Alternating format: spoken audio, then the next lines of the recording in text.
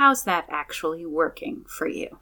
On the necessity of emotional intelligence to ground our practice. I spent most of the first 40 years of my life outside my body, and not just when I was having sex, though that was a habitual trigger to get the hell out of Dodge, so to speak. When I was in my body, I got as far as my head, but below the neck was another country, and I didn't speak that language with any level of conversational fluency. Just like with a language, in immersion situations, I could drop in and manage to get around passably well. In the woods as a kid, I could drop down and be entirely present for hours, and very occasionally for days at a time. But once I got back to the real world, I was up and out again. My dissociative tendencies were originally learned in response to childhood sexual trauma, but trauma was not the only factor that dug those grooves so deep in my psyche. We have this narrative in Western culture about the mind-body split. The mind and spirit, which are traditionally associated with the masculine, are ideal. The body, traditionally associated with the feminine, the wild, the animalistic, are base at best, sinful at worst. Living in a finite body is often painful and bewildering, sometimes even terrifying. As a result, we have built religions and philosophies that work hard to transcend the body, elevate the mind, and denigrate anything and anyone considered impure or, more recently, unenlightened. Women are allowed to be in their bodies as long as they are concerned with making themselves attractive in order to be appropriately objectified, which will then lead them to being reproductively useful to men. Men are allowed to be in their bodies in order to conquer, dominate, or seduce. No one is allowed to actually enjoy their bodies. No one is allowed to be disabled, or fat, or queer, or trans, or simply weird and wild and funky. In rebellion against all of this personal and cultural dissociation training, I have been trying to climb back down inside my body for decades. Though I do still occasionally find myself ungrounded from what is happening, it's rare and deeply unsettling as opposed to unremarkable. How have I managed to do that? Primarily, it's been through a long, careful excavation of my emotional history and patterns. Some of that excavation has happened through talk therapy, but as much has happened through private study and conversation with my nearest and dearest. When I could afford it, I've also used body-based practices like massage and acupuncture. Moving outside as much as possible is luckily free.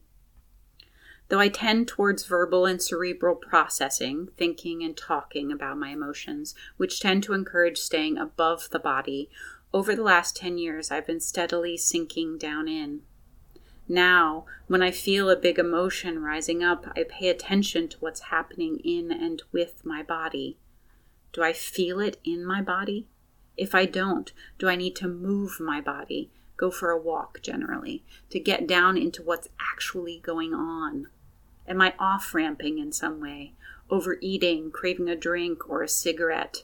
Can I stay in whatever I'm feeling and not run away, trusting that it will pass through and maybe lead me somewhere I need to go?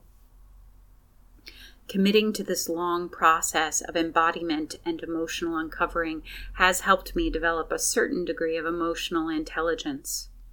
Emotional intelligence isn't simply being able to put words to emotions, to bring the head to the heart.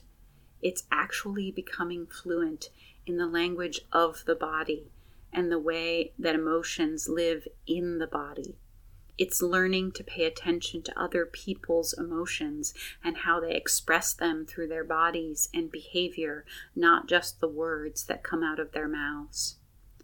There are those who say that's all there is to emotional intelligence, understanding the realm of emotions well enough to read yourself and others.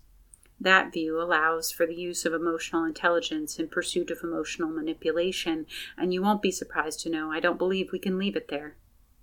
For me, emotional intelligence is grounded in a more caring and collective sense, a more feminine sense, and has an inherently ethical component.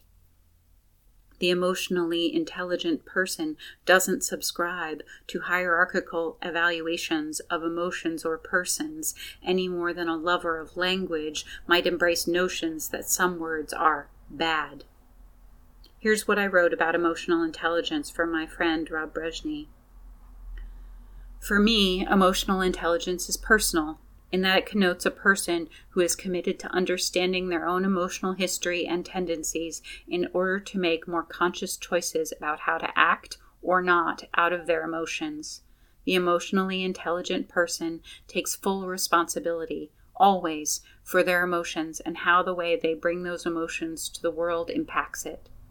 Emotional intelligence is also relational, because it enables the individual to attend to patterns of emotional behavior in others and account for those emotions constructively in how they communicate and behave in response to what they sense, hopefully with an eye towards greater connection and deeper mutual respect and care.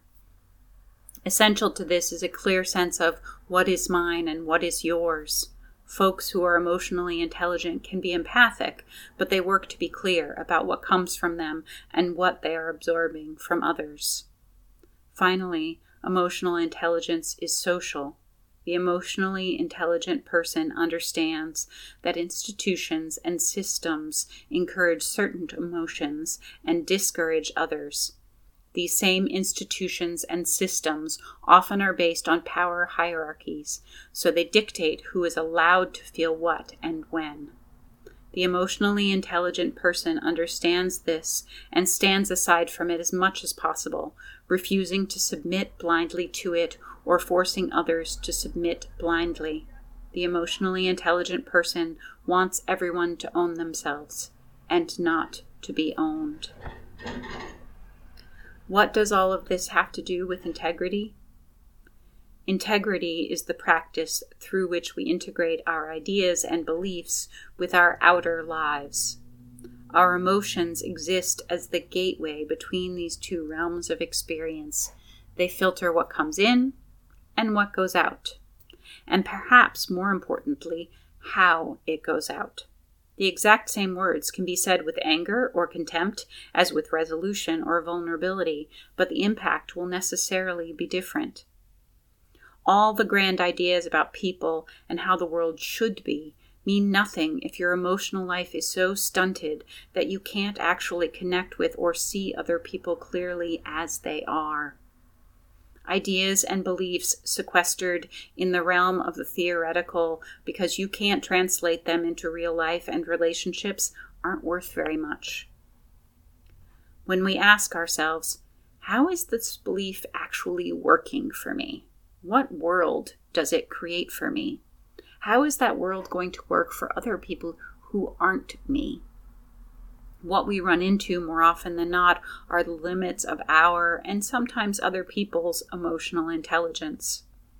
Our integrity practice, the extent to which we can move through the world with our beliefs and our lives functioning as an integrated whole, interacting with others as if they are also whole people, is entirely dependent on our emotional intelligence. Is it easy to develop? Not particularly in a culture that is so deeply disembodied, but there is no other way. Are you emotionally intelligent? How did you develop that knowing?